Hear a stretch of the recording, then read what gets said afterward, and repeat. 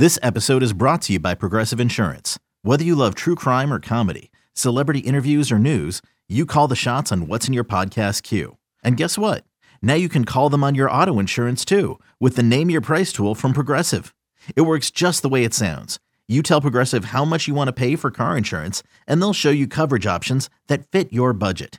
Get your quote today at Progressive.com to join the over 28 million drivers who trust Progressive. Progressive Casualty Insurance Company and Affiliates. Price and coverage match limited by state law. You could spend the weekend doing the same old whatever, or you could conquer the weekend in the all-new Hyundai Santa Fe. Visit HyundaiUSA.com for more details. Hyundai, there's joy in every journey.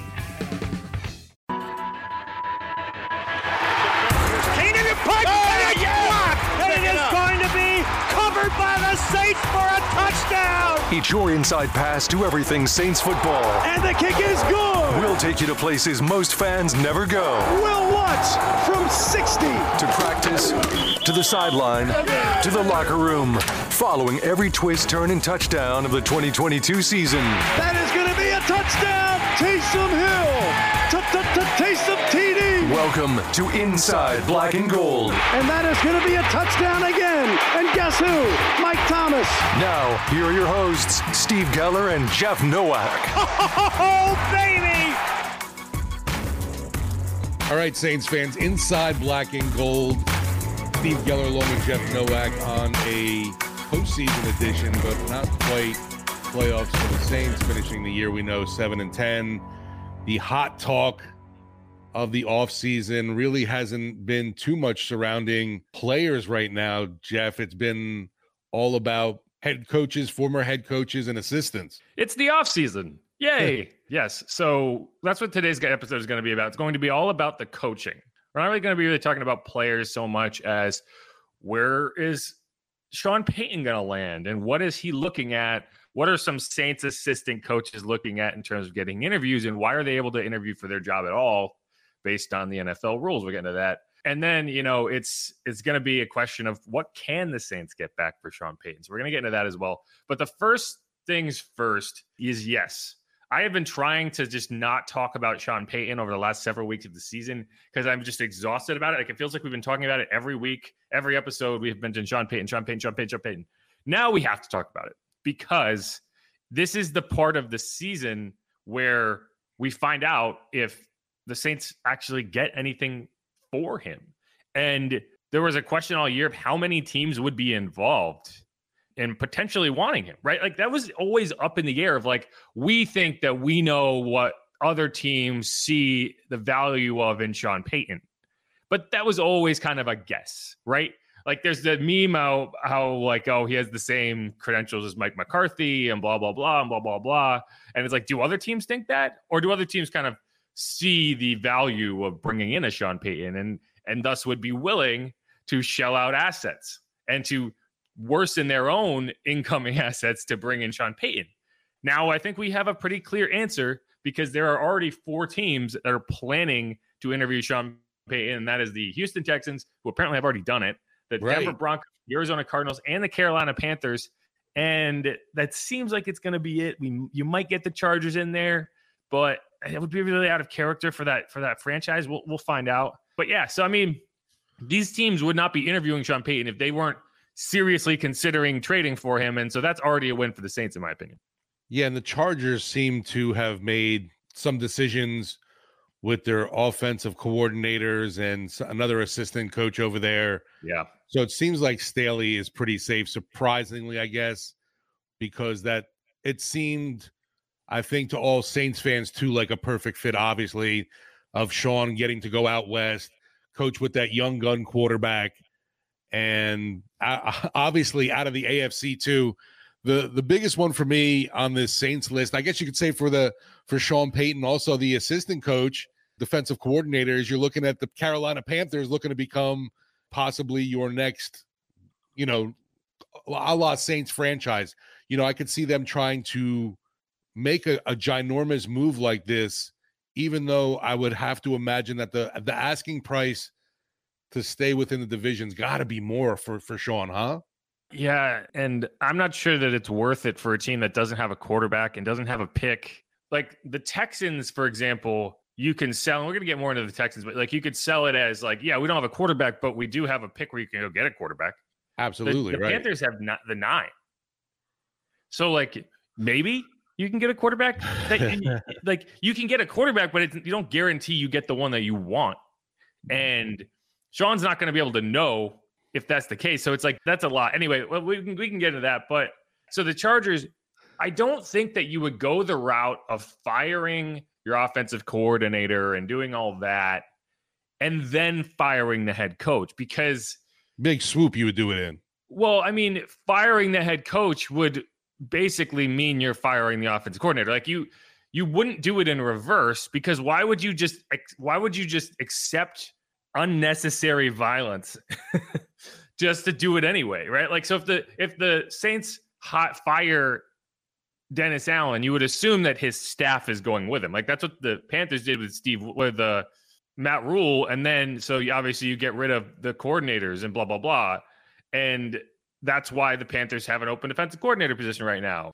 But it is strange, and the only concern I have with the Chargers not firing Brandon Staley, if they don't, is that if that really is the one place Sean wants, and he's like, you know what, I'll wait, because I have a feeling one more year of this and they will be ready to fire Brandon Staley, and none of these other teams just really just make him want to get back into coaching, and he waits another year and Sean said this, and it's definitely true. If he sits out another year, compensation will go down. Like it will, because when you're talking about a head coach, and this was some confusion on this front, when you're talking about a head coach's contract, it's not like a player contract, right? So like if a player sits out and doesn't get accrued time, the contract does not validate that year as being under that contract. That's not true of head coaches from what I understand. So like he could potentially just stay out for 2 more years and then just come back and sign somewhere else. So the Saints know that, other teams know that, Sean knows that. So he has a lot more control in this kind of negotiation than I think a lot of people realize, because he has the poison pill at any point. So like people are like, well, why the Saints can play hardball? They can hold out. It's like, no, they can't, because Sean gets to decide whether he comes back to coach or not. And B, Sean has to live with the assets that remain once he gets there. So don't fool yourself into thinking that it's just the team trading and the Saints kind of coming up with the number. Like Sean, if he wants to go to the Cardinals and he's like, I'm not going there unless they have the number 3 pick, the Cardinals aren't going to trade the number 3 pick. So like that is a part of it. Well, the thing too, which, you start to look at for Sean's choices right now, what's really the most attractive for you as a head coach? Do you want to try and salvage things with Kyler Murray? Do you think that Russell Wilson just had a really down year there in Denver and you can still kind of work with him and get him back to being Mr. Unlimited that he thinks he is? In Houston, you have the opportunity, obviously, you bring in a vet and also likely draft your quote-unquote quarterback of the future. And then, Carolina is really a mixed bag. Does he try and work with Sam Darnold? I think that would still be something on the table, but I would think Sean's still going to want to go after a quarterback as well there. The one that I'm really perplexed with the Chargers not pulling the trigger with Staley after such a terrible loss, obviously in the playoffs. You saw that just completely collapse. And you would think with Sean Payton on the market, knowing how it seems to be, like all the stars seem to be lining up there of where he wanted to go coach in a situation with a young top quarterback that is more established than somebody that would be coming in, and Sean getting to be out on the West Coast, and the organization of the Chargers really needing some kind of a voice of direction, of some kind of leadership that Sean also provides. It's more than just the head coach. It's also the man. And I think you know that too. It's just that Sean Payton persona he brings somewhere. Right. Well, I think like you can look around the NFL and you can see examples of why teams should be willing to shell out to bring him in. I mean, look at the Giants, right? Like, this is a team that was rudderless, virtually the same roster. Like, nothing has really changed. Same quarterback, same running back, same general build on defense, less playmakers on offense. And suddenly, hey, they're in the divisional round of the playoffs. And it's like, well, what's the difference? Well, you bring in Brian Dable, who is able to kind of turn on Daniel Jones to to what he needs to be. And suddenly this is a team that's not only playing well, it's playing fundamentally sound. It's not making stupid mistakes. They're like, the Giants won that game. They went to Minnesota and they beat a team that probably didn't deserve to be 13-4. Not only because they played well, but because they played pretty much a perfect game of football at a moment when they needed to play a perfect game of football. And you look at other coach and the coaching staff, and you're like, yeah, this team is constantly making mistakes. They look stupid. They look like they don't understand what they're doing, right? You have an opportunity to run for a first down, and you go out 1 yard short. I get it, your knee's blowing up, but it can't happen, right? You can't have all these penalties. You can't have all these turnovers. You can't fail to force turnovers. And so it's like, yeah, it's like hard to say, the head coach is this and the head coach is that. But there is a culture element that you can instill and you can easily find when you're talking about a good head coaching regime. And that's not always the same though, right? Like, you look up at New England right now and you're like, okay, we know the head coach is good. Like, no one's questioning whether Bill Belichick is the head coach. So why is this team struggling? Why has this team missed the playoffs 2 years in a row?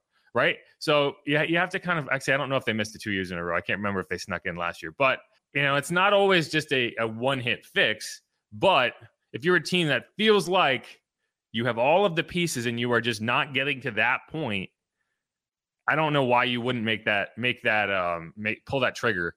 But this is the Chargers, right? Like, this is the Chargers. So we shouldn't be surprised. It just seemed like too good of a situation for everyone right now. And is it really going to change much going into next year, except you've just wasted another season of Justin Herbert, possibly? Right. No, I agree with that. You're preaching to the choir, right? I get it. It's just odd to me, the whole situation with the Chargers. You can say it's odd, but it is on brand, right? Like, this isn't something that should be unexpected for the Chargers. And we are on the opposite side of that, where we are trying to say, well, why wouldn't they do that, right? And they are on the side of it saying, why would we? Like, we are trying to find reasons not to disrupt everything that we have and fix things. It's very similar to what the Saints are doing right now, right? Could you ever imagine Sean Payton handing Bosa his helmet and then Bosa slamming the helmet again on the turf? It just seemed to me a lack of respect for the coach right there, right off the bat. Maybe you read too much into things. I don't know. No, I mean, I agree with you, but we don't need to sit here and talk about the Chargers. Let's talk about the kind of. So I guess the question to me is like, okay, so those are the 4 teams that we have, right? And so I think everyone was under the assumption that Sean Payton couldn't interview until like today or tomorrow. I thought that too. The Texans came out and tweeted, hey, we interviewed Sean Payton, which is weird in and of itself. I don't know, like, usually it's reported so-and-so interviewed Sean Payton. It's like, it's weird that a team would post that for clout. Because, like, what if he says, I don't want to coach for you? And then they're like, oh, but we talked to you. Does that make us anyway? Strange. And then they put out a whole nother tweet too with all his his career achievements kind of thing. Yeah, that's a strange organization. I don't quite understand it. It's like, all right, cool. So, you interviewed him.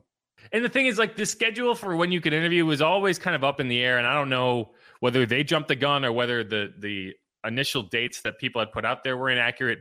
Who cares, really? It doesn't really change anything. But it's Denver Tuesday, Carolina Thursday, right? Yeah, the other team should kind of start like lining up throughout the course of this week and maybe next week. And the question is, are those all of the teams, right? The Colts have reportedly called the Saints and maybe like asked for like, okay, what are you looking for? Blah, blah, blah. But they didn't get moved on to the interview phase, which based on what Mickey Loomis said is because they didn't ask. Because when Mickey Loomis was asked whether any teams have been declined, he said, quote unquote, not yet, which is his fun new way of not answering your questions. Because he also said, have any front office staff been asked to interview for GM? He said, not yet. So cool. But it does mean that like the Colts didn't get declined. They just didn't ask. He didn't indicate whether if they did ask, they would be moved along. I don't know why they wouldn't be, but I think that's a good indicator of like, okay, we don't anticipate any more teams being included here.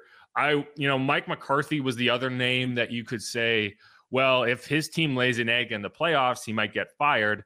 But they obviously did not do that. They blew out the Bucks and did it in very, very impressive fashion outside of the extra points, which Brett Maher, I don't know what the hell's wrong with him. It's like he was still playing for, and he couldn't have been still playing for the Saints, because if he was playing for the Saints, they'd want to make those kicks. I have never, ever, ever seen a guy miss 4 consecutive extra points. I don't think it's ever happened. And the crazy thing is, they sent him out there for a 5th, and he made it. Yeah. At no point was it like, you know what, maybe that 2-point conversion is looking good. Yeah. At some point, it's not his fault. It's your fault. It's like, I think Brian Kelly said something like this earlier in the season. It's kind of like old coaching trope. It's like, I'm not mad at you. I'm mad at me for putting you on the field. It's my fault.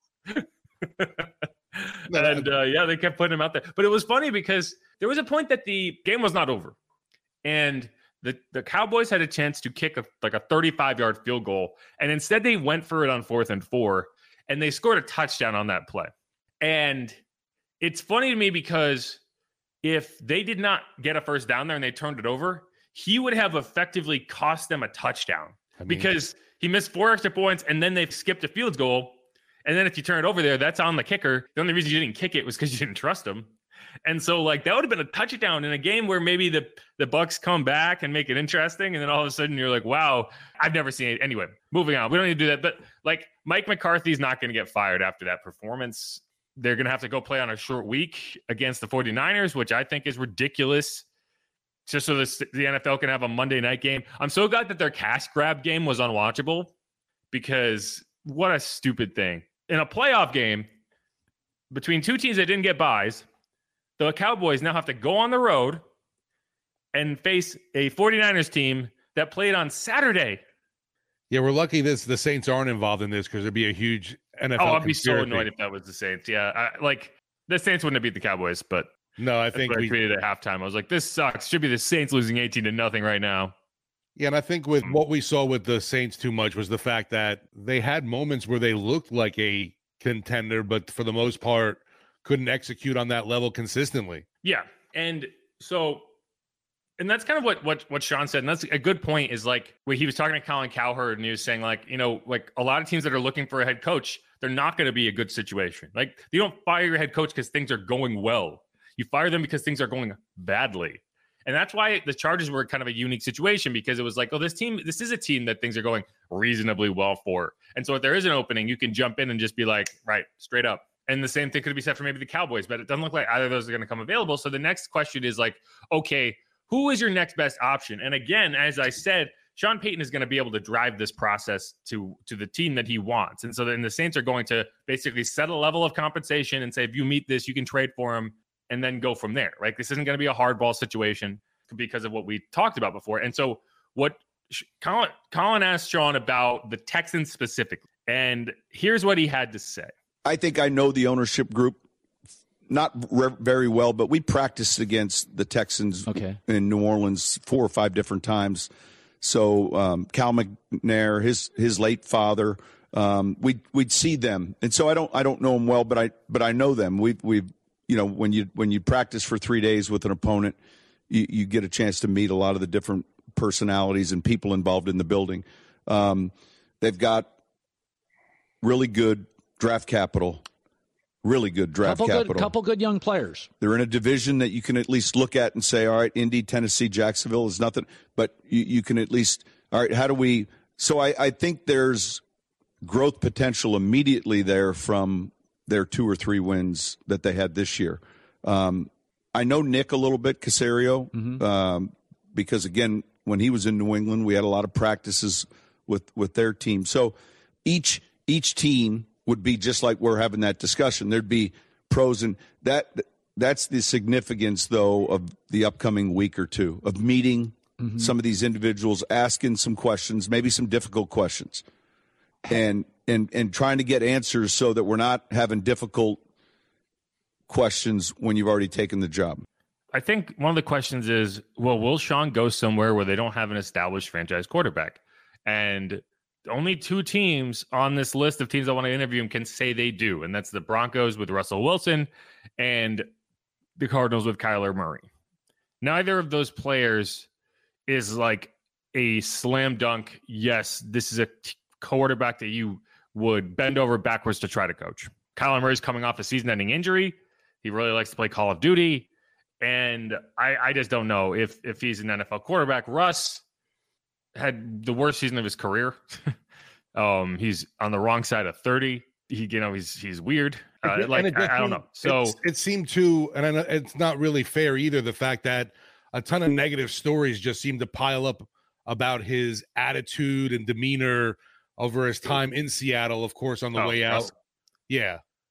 And well, that's true of Russ and Kyler. They're very similar in that regard. They're both short. They're very similar quarterbacks in the sense that, like, you have to tailor an offense around the fact that they can't see over the line. And, if you had to have a coach to come in who understands how to do that, it's Sean, right? So, like, I get it. It makes sense. But at the same time, if you didn't have to do that, and this is what I've said before, is if you are looking for a immediate title window where you might win a Super Bowl in the next 3 years and have a really good chance to do it, it would be one of those teams, right? But after that, you're talking about a hard rebuild. At least with the Broncos, definitely. The Cardinals, it's a little tougher. But, like, if you are looking for a situation where you might have a decade-long run of sustained success, then it's probably Houston, right? And so that's why they're a nice clean slate, kind of. You know what I mean? And Sean even mentioned the clean slate, a ton of draft assets. Right. And like, you're going to be able to basically create the staff that you want. There's no bad habits because no one's around to have them because you're cleaning house. They already got rid of that weird Chaplin guy. And yeah, so, like, if I'm the Saints and I am hearing Sean go out there and basically talk himself, basically sell the Texans to himself, I'm on all for it. And I'm Mickey saying, good idea, Sean. Let's see. Let me know how the interview goes. Because that's the place I want him to land. And we can get into more of the competition in the next segment. But I think that's a significant thing to hear him say. And it's interesting to have him be so transparent about this process, because I don't think the Saints would be this transparent. No, and I wonder, is that like part of his gig because he's with Fox that, Colin gets him to sit down with him so easily? Because it just seems, it seems off Sean character to even be discussing this right now. He's not a coach right now. I almost feel like he's been out of the coaching sphere long enough that his filter is off to an extent, right? And so he's in analysis mode, and he's not even thinking about, like, the competitive balance of what he's saying. He's just talking. And that's why you're getting these very candid interview responses that you would not get from the Saints, from the Texans, right? But he's not involved with either of them. So he can just say whatever he wants. And the second he gets hired to a job, that, like, mask is going to come right back on. You're not going to get anything from him. But besides the whole, back with the Texans too, and them bragging about their interview, why even put that out there kind of thing? It seems like you're definitely helping the Saints out, and making Sean look even more attractive than he already is as the asset, as a coach, a leader, a guy that you talk about with a Super Bowl window that you obviously open immediately by bringing him in. I don't know. You got to understand, the Texans don't have a lot of good things going for them. This is the best thing that's happened to them in like 3 seasons. Is Sean agreeing to come talk to them? So they're excited.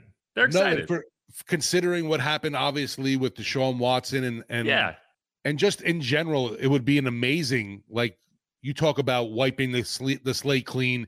It'd be amazing for them if just bringing in a guy like Sean Payton, drafting, a top quarterback in the NFL draft, and just restarting really anew. I'm sure the organization went through a lot of hell. Yeah, like, I think that if the Texans were the only team involved, they wouldn't be making this trade today.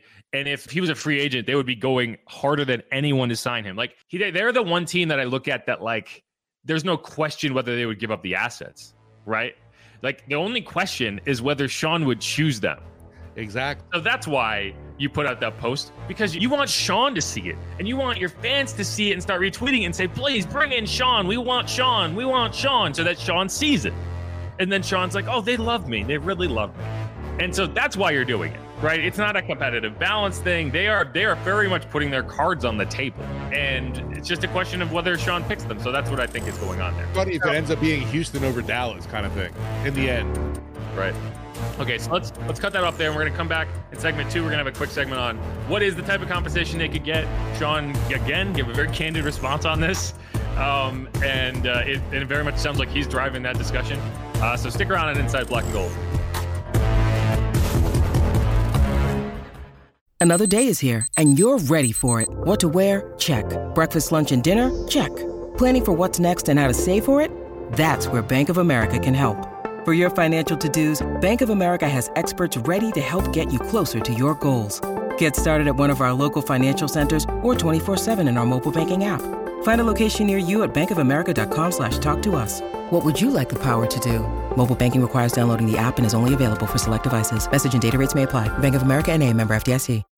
When you need mealtime inspiration, it's worth shopping Kroger, where you'll find over 30,000 mouth-watering choices that excite your inner foodie. And no matter what tasty choice you make, you'll enjoy our everyday low prices, plus extra ways to save, like digital coupons worth over $600 each week. You can also save up to $1 off per gallon at the pump with fuel points. More savings and more inspiring flavors make shopping Kroger worth it every time. Kroger, fresh for everyone. Fuel restrictions apply.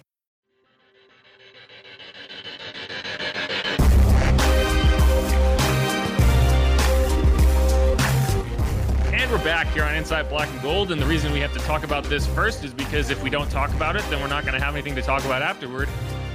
That's going to be compensation. I'm Jeff Nowak alongside Steve Geller, and as we were talking about, Sean Payton going to get traded, hopefully, this offseason, and if he does, the Saints are going to get something back. The question is, what is it?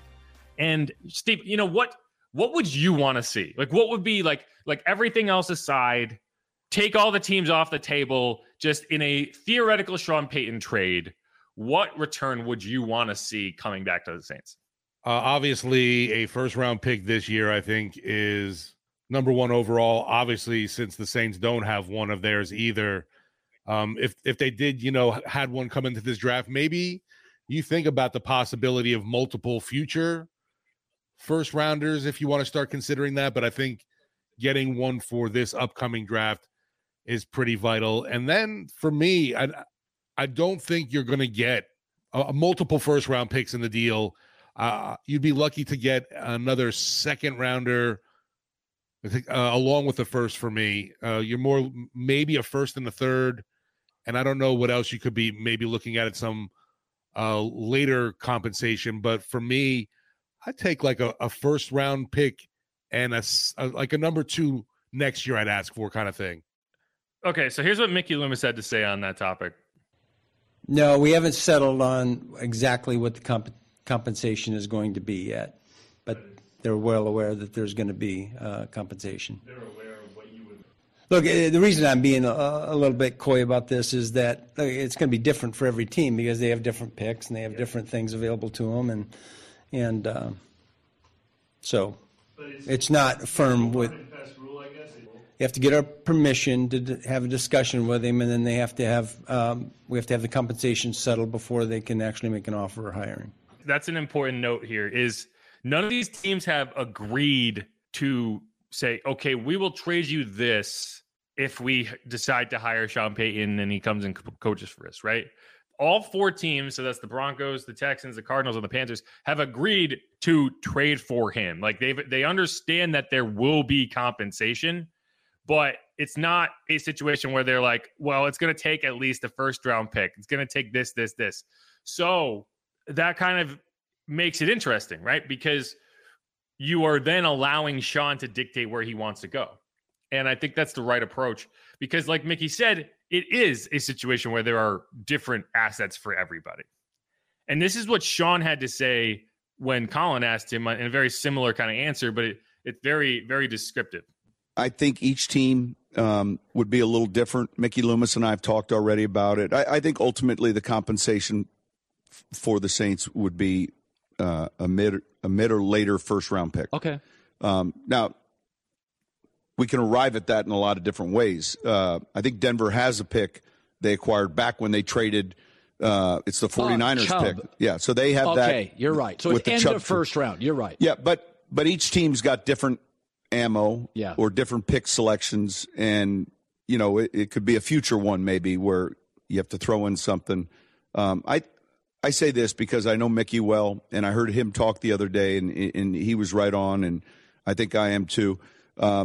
He's got a job to do as a general manager with the Saints, and he'll get the right compensation, and I'm sure the team, if it gets that far, will arrive at it. And it's probably this year. It would probably be, a mid to late first round pick, I would say. So yeah, and I think that's something when you say mid to late first round pick, right? He said that 4 times in that answer, and it's like that's not something that he just started saying today. That's probably when Mickey and the teams who wanted to interview Sean had a conversation. They said, "Yeah, what about what would it take to get it? Yeah, probably a mid to late first round pick, right?" And they're like, "Yeah, okay, I think that makes sense. Let me talk to Sean." And so there you have kind of that iteration. But not every team has kind of the same assets as he said, right? And so when you're talking about a mid to late first round pick, you're really talking about the value of a mid to late first round pick, right? No, every team works off these pick value charts. And so you look at like, okay, what's the value of the 16, which would be the very middle of the first round, right? And then you say, okay, well, you're not getting the 3. You're not getting the 2, right? You're not getting the 9, probably. But how can we kind of match that value, right? What if the Cardinals said, hey, we'll give you the 34 because there's actually everyone who picks after the Dolphins actually has their next pick moved up one because the Dolphins lost their pick. So what if we gave you the 34 and then next year's second? Would that about balance it out, right? Because you're not going to get the 34 in next year's first, but you're also not going to get this year's first unless you want to give up maybe your own second. So like, it's not about, okay, well, we definitely have to get exactly a mid to late first round pick, but you have to match that value. So like the Texans, for example, when we talk about why the Texans would be a great landing spot, it's partially because it would make sense for Sean Payton, but it's also because the 12 this year feels like, to me, the ceiling of what the Saints might be able to get in a trade for Sean Payton. At least like in terms of peak draft selection area. They might be able to get a bit more value if like maybe they said, hey, Arizona, like you don't have to give us that first, but we want like 2 seconds and a third. Would you prefer to have that over the 12 this year? I don't know, but I would want the 12 this year because I want to save face for that trade I made last year, right? So that's kind of where you have that balance sheet, in my opinion. To me, I could see a possibility of maybe being able to sneak away with that 9th overall pick from Carolina if the Panthers are really hot and heavy, seriously involved for Sean, want him that bad. But the problem is, you've also got to pay still Sean's salary, obviously, after all that. So giving up that high, man, that's tough. Yeah, to give up that high of a pick and then have to turn around and pay him 17, 18, 20 million a year.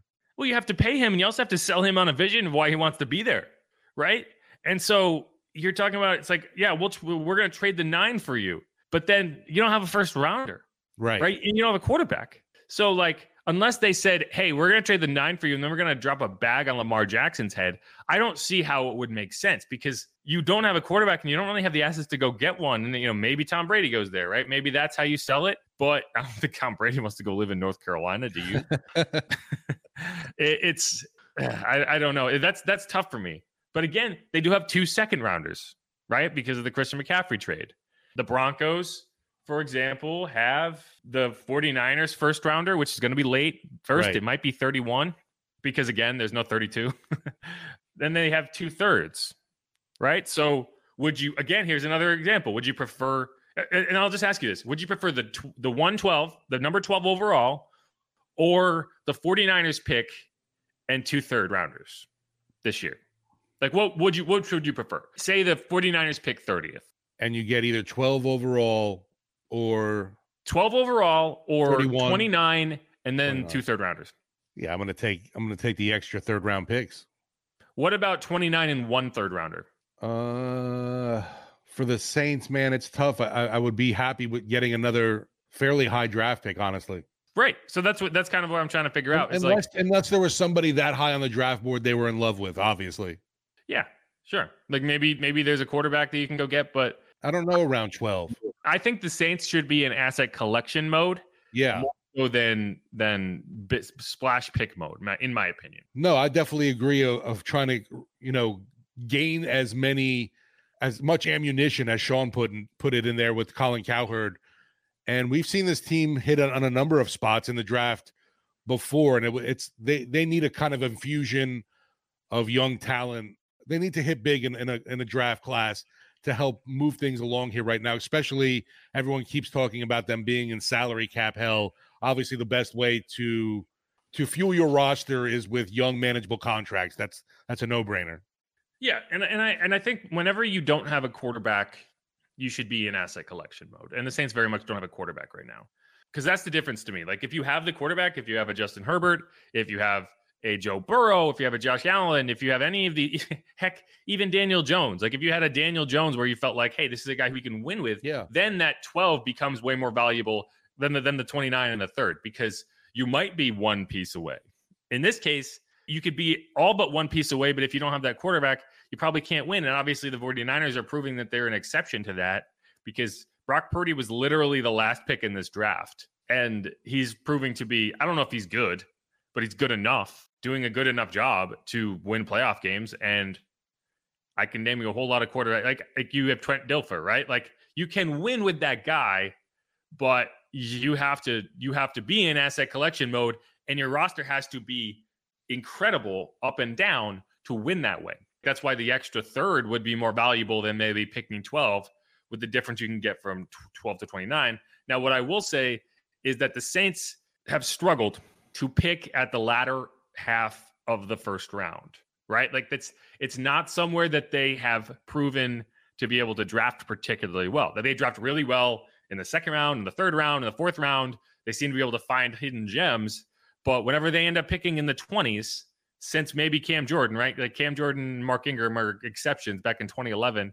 You end up with a Stephon Anthony or, Peyton Turner, Marcus Davenport. I think Marcus Davenport was actually 18. But their track record for picks in the second half of the first round have not been great, is kind of where I'm going with. Yeah, it's kind of odd to think that you look at their later round selections, have hit a lot more. What was Rankins? Yeah, he was probably mid, so not even really late. Okay. I think he was the 12th overall pick. So, yeah. Cesar Ruiz, 24. Peyton Turner, 28. Davenport was 14, so he's tough to include. Ramczyk was 32. That was a good one. Rankins was 12. Stephon Anthony was 31. Brandon Cooks was 20. Kenny Vaccaro was 15. Oof. Then Cam Jordan, Mark Ingram, 24, 28. Patrick Robinson was 32. Robert Meacham was 27. But then you have Chris Olave was 11. Marshawn was 11. Sheldon Rankins was 12. Andres Pete, you can complain all you want about him. He has been a serviceable guard in the NFL for a decade. Not a decade, 8 years. He was 13. And I mean, his issue has always been health, right? Kenny Vaccaro was 15. So I like Malcolm Jenkins was 14. So I think if you want to look at it this way, I trust the Saints to make a high quality selection at 12, a little bit more than I trust them to make a high quality selection at 28, 29, because I think this team gets a little too caught up in traits at that point of the draft. And then you end up with guys who, from a mental makeup perspective, might not be where they need to be. And you take guys from small schools that are all potential, and then they don't pan out. And that's a struggle, I think. So I don't know. I still would like the 12, even without the quarterback, even though the argument I just made would seem to indicate that I would prefer the late first rounder and the extra picks.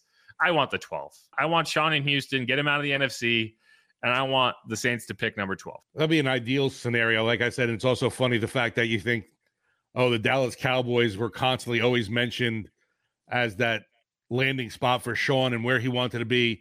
And just to go to Houston organization would be another satisfying kick to the Cowboys' rear end. But no, and so there's a few other teams. Obviously, we mentioned the Texans, so they have this number 2 overall and then number 12, and then they have a second rounder, 2/3, and they have 2 firsts next year. So how about this as a scenario? The 2023 second from the Texans, which would be 33 overall, and then the Texans first next year. That seems a little steep, huh? Would it be? How about the Browns first? Yeah, just two firsts for Sean seems a little steep for me. No, it's not a first. It's the third number 33. So they're keeping 2 and 12. Okay, keeping 2 and 12. Yeah. So that's the difference. They're not giving up 12, but they are giving up the second pick in the second round and year's first. Next year's first. All right, you're playing a little gambling there. Well, that's what that's what the Saints did, right? Like that's what the Saints did, and gambling that next year's first wasn't going to be that high.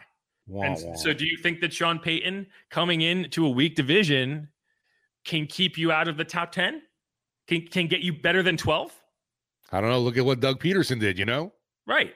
So, I think that's kind of a question, right? It's like, it's the same gamble the Saints took this year when they traded for the 19 and they said, well, yeah, but would that extra first help us win the division? Which it almost did. Well, I don't think the extra first did, but they almost won the division. And because Trevor Penning didn't play really. So I don't know. That's another one. But I think that's why this conversation is really interesting, because it's like, you can't just say, well, you're going to give us this. We're going to approximate this. Then we're going to come up with a number. But I do think when you look at the Texans, they can give you a lot of interesting options. Whereas the Cardinals, for example, they have the number 3 overall pick. Great. But then they don't have any extra picks to play around with. Like every pick they're trading means that they are not making a pick this year. Like the Texans can trade the 12 and still pick number 2. The Cardinals can trade the 3 and then not pick until the second round. And then they have a 3rd, a 4th, and a 6th. That's it. So like they can't give you their extra second, like they don't have it. So like, yeah, best pick you're going to get from them this year is going to be the 34. And so where do you go from there without the Cardinals giving up a significant number of assets, because they only have their picks. They have all of their picks, but they have all but their 6th round pick next year. So like, will the Cardinals give you the 34 and their future first? Probably not, right? Because that's their only future first. The Texans have 2 next year. The quarterback situation in Arizona for me, and the lack of quote unquote draft ammo really isn't attractive at all with, I agree. With the Arizona Cardinals. And you're also losing DeAndre Hopkins. And JJ Watt retired, right? Like right. Everyone's trying to sell me on the Cardinals, and I get it, because I know that Sean Payton really likes Kyler Murray. I just don't know everything else around that, right? Like I don't see it. And I don't know if Arizona is an NFL fan base that really gets me excited.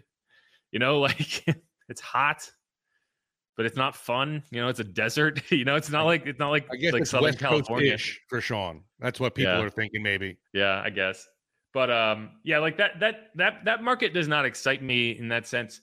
But like again, like the Broncos, yeah, they have some interesting. Even though they made the trade for Russ, they still have some interesting assets. The Chargers are very similar to the Bengals in that they have all of their original picks. Like they don't do stuff like this, and that's why. When you're talking about why would they keep Brandon Staley, it's because that's what they do, right? They run it back. They do this kind of thing. Same thing with the Bengals. Like that, they were always that team that was just like, yeah, we're gonna see how it goes. The Cincinnati situation is crazy how things have worked out there for them, but that's what happens when you get a top tier quarterback, obviously.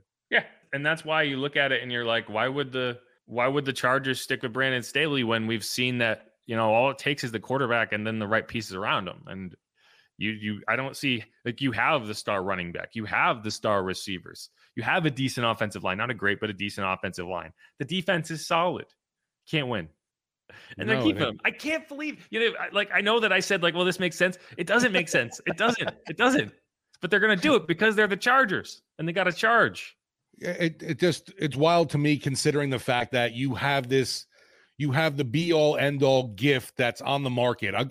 Granted, it is a very expensive package you have to pay for to get Sean Payton services, but it just seems like the most obvious and perfect fit there for location and talent, quarterback, and an organization in desperate need of some kind of nuts, some kind of swag, whatever you want to say it is that Sean Payton brings as the man, the person, along with his football know-how, just seems too perfect. And they're like, nah, we're gonna stick with this kid. And not for nothing against Brandon Staley, but when you look at what he brings to the table compared to Sean Payton, there's no freaking difference. The only argument I'll make for it is you would basically be handcuffing yourself to Sean saying, yes, I want to be there.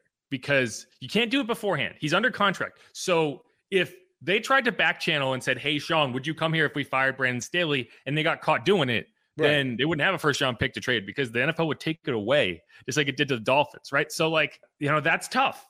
So you basically have to go on faith that we're going to fire our head coach who we think maybe, okay, he can figure this out, we think. But we're not sure, but we think. We have to fire him and then say, well, there's 4 other teams that are interviewing Sean. Hopefully he picks us. And then if he doesn't, then what are you going to do, right? Like, then you've just fired your head coach with no backup plan. So there is risk there. And I understand it because we're kind of like going into this saying, well, if they fired Brandon Staley, Sean Payton would be inserted immediately as their next head coach. And I don't know if that's true. It might be true, but like, we're all guessing. And Sean can't come out and say it. They can't come out and say it. So I think that might be playing a role here in making it a little more difficult. But I agree with you. Like, honestly, I think it's more about what they would have to pay Sean, not what they would have to pay the Saints in compensation for Sean, maybe. Which is crazy to me if that's the case, because like we're talking about billionaires here. Like, get the hell out of here. Yeah, but I guess making Sean possibly the first $20 million a year coach, it's pretty absurd. Like, this is $1 billion organization. It makes no sense to me anyway. But that's like, the thing though too. You mentioned the Chargers going to be Chargers. They've never been that team to go up and swing for the grand slam kind of thing, and so that part makes sense. Yeah, that's why they never hit a grand slam. They got Khalil Mack though. They did get Khalil Mack, yeah. But all right, I think that we kind of went through that, and I think we laid out a decent number of like the interesting scenarios that could occur here, and why there's a lot that the Saints can pull out of this if they do it the right way, and that's why you're not trying to play hardball with Sean. You're not trying to play hardball with other teams. You are trying to maximize your return. That's the important thing. Is you're not trying to hold people's feet to the fire. You're not trying to make them angry at you to the point where they're like, you know what, I don't want to do this anymore. It's not worth it. We're going to ride it out. It's what's the most you can get where everyone who has the ability to screw you over does not feel like they're inclined to do so. Because everyone in this discussion, every team that's negotiating, the Saints, Sean Payton, Mickey Loomis, everyone has the ability to screw one party or more over in this situation. And why wouldn't you do that? Well, one reason you wouldn't is knowing that other team didn't do it to you. And I think that's part of this, right? Like I have people saying like, well, if the Cardinals are willing to give up the 3 and the Texans won't give up the 2, and then Sean wants to go to the Texans, and like, no, it's not how this is going to work. This is a much more amicable situation than that. What I could see as an issue though is what if Sean is like, I don't like anybody, I'm going to wait. And that hurts. Right. Exactly. And then you're talking about nothing. Maybe next year, who knows what's going to come open. Right. Maybe it's only the Chargers. And so they have all the leverage, and all you end up getting is like a 4th rounder. Right. Like, that's why, you're Mickey Loomis and you are working with Sean. You are working with these other teams because it's an asset, and you just want to make sure that by the time you sell it, it's worth something. And that's the biggest thing. Yeah. And I think fans have probably finally come to the realization that Sean's not coming back. They're going to go forward with Dennis Allen, and the magical dream of Sean coming back to New Orleans and taking over after a year off is not going to be the case. And this discussion we're having about Brandon Staley is the same discussion other people are having about the Saints. Like, I can't believe they're bringing that guy back. Anyway, I guess touche, right? But all right, let's wrap that up, and we could talk about the 2 assistant coaches who are getting interviewed in other locations and why one of the weird decisions of last offseason is the reason it's happening. Stick around on Inside Black and Gold.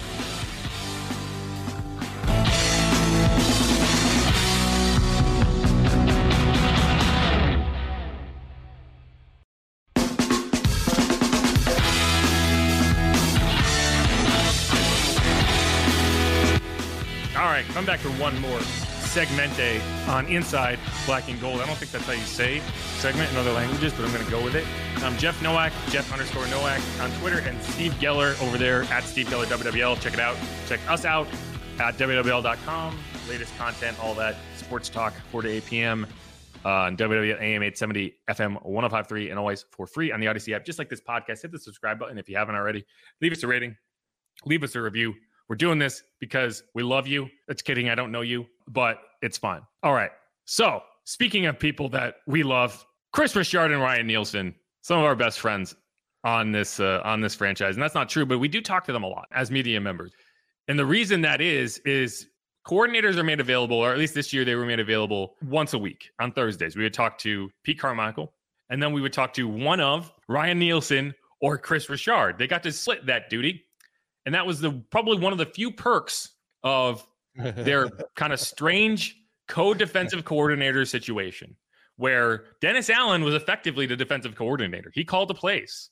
And then you had two guys who were effectively position coaches, but called defensive coordinator. And so they kind of split that duty, and neither of them had the responsibility. They never got held to the fire, although Ryan Nielsen did get fined $50,000 for being Cam Jordan's coach on those fake injury things, which the Saints are appealing this week. So we'll kind of find out how that goes.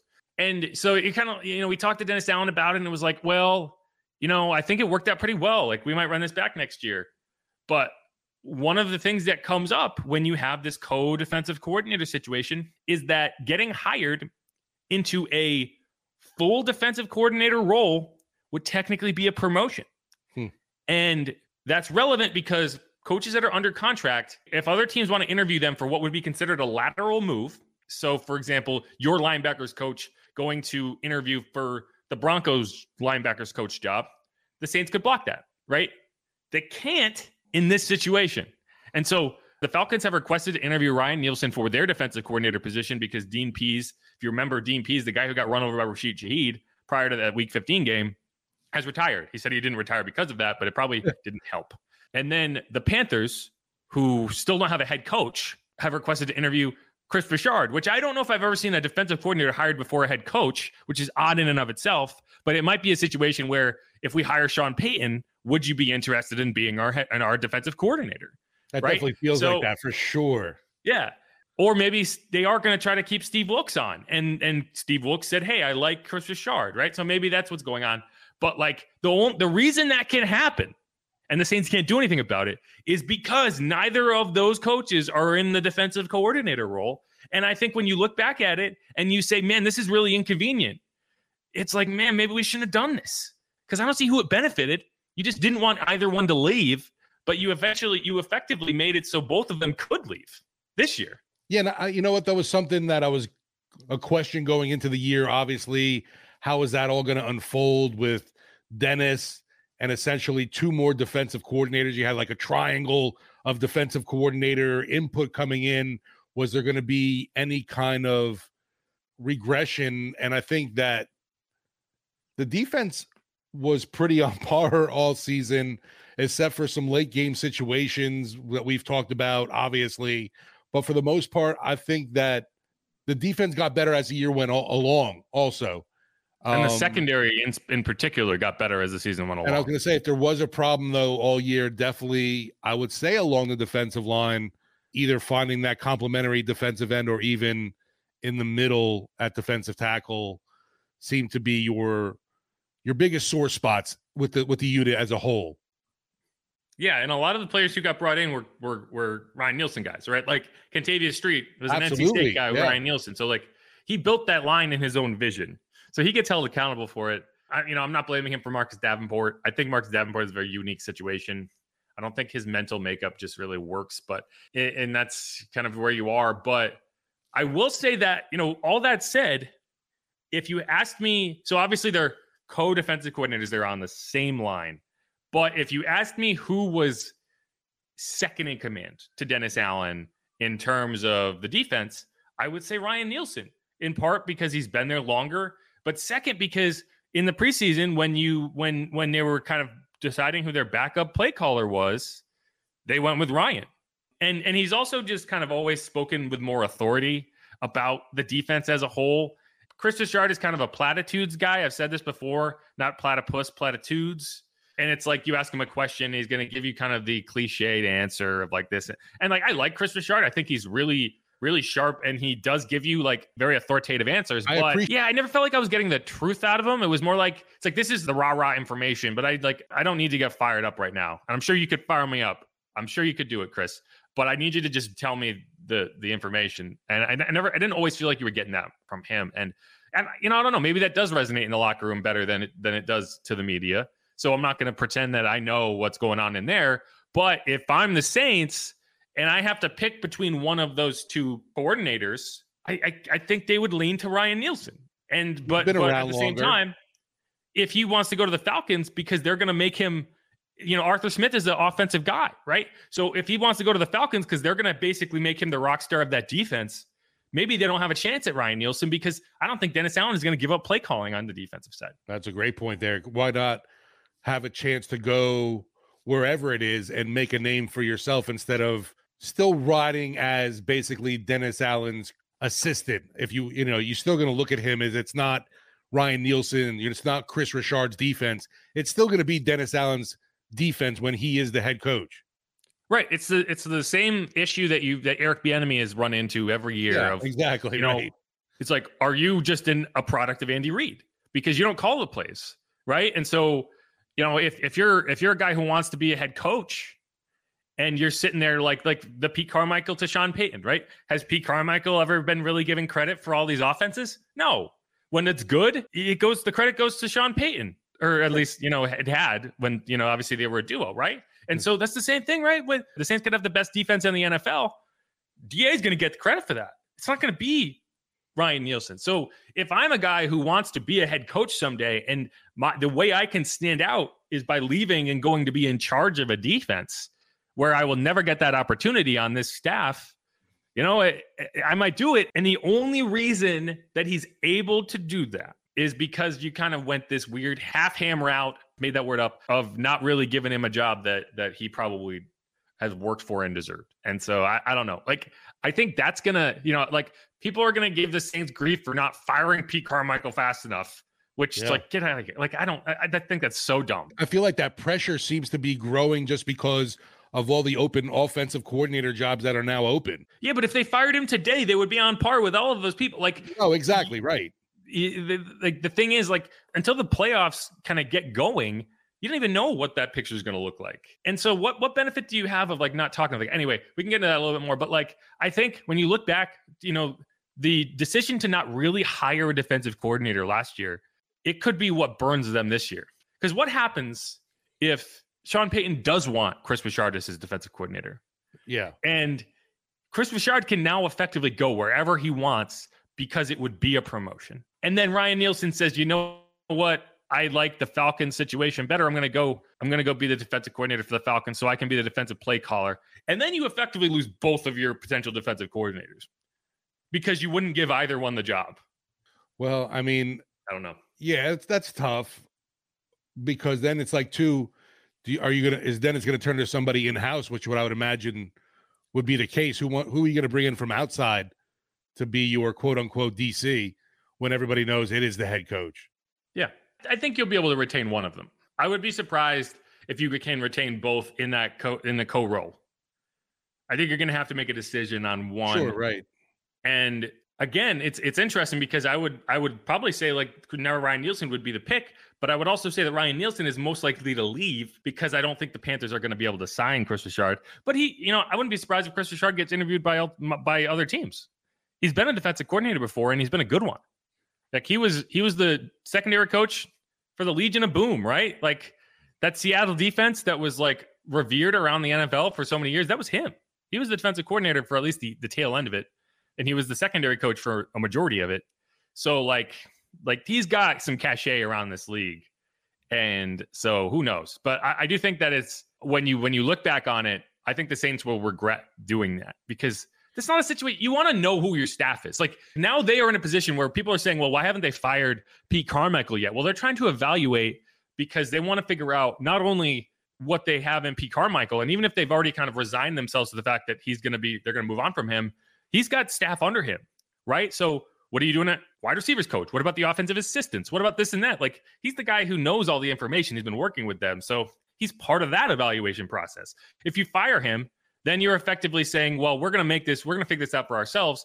And that doesn't make sense either. So there's a benefit to doing it amicably and to doing it thoughtfully. And that's what the Saints are doing. I had someone tweet at me this morning with the quote tweeted the Bucs fired Byron Leftwich 12 hours after they lost to the playoffs. And he was like, this is how you do it. And I was like, oh, yes, the Bucs, the model franchise that we should all aspire to. Get out of here. People are going to tell me that the Bucs are doing it the right way. The Bucs basically handed Tom Brady the keys to the plane. Tom Brady flew it straight up in the air, and he's about to jump out with a parachute.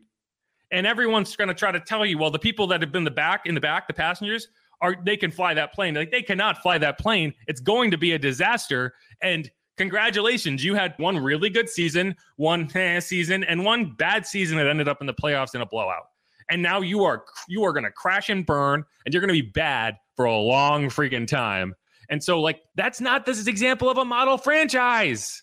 That's the example of a franchise that's just like going where the wind blows them. And the Saints aren't doing that. And so I'm not going to blame a team for doing that.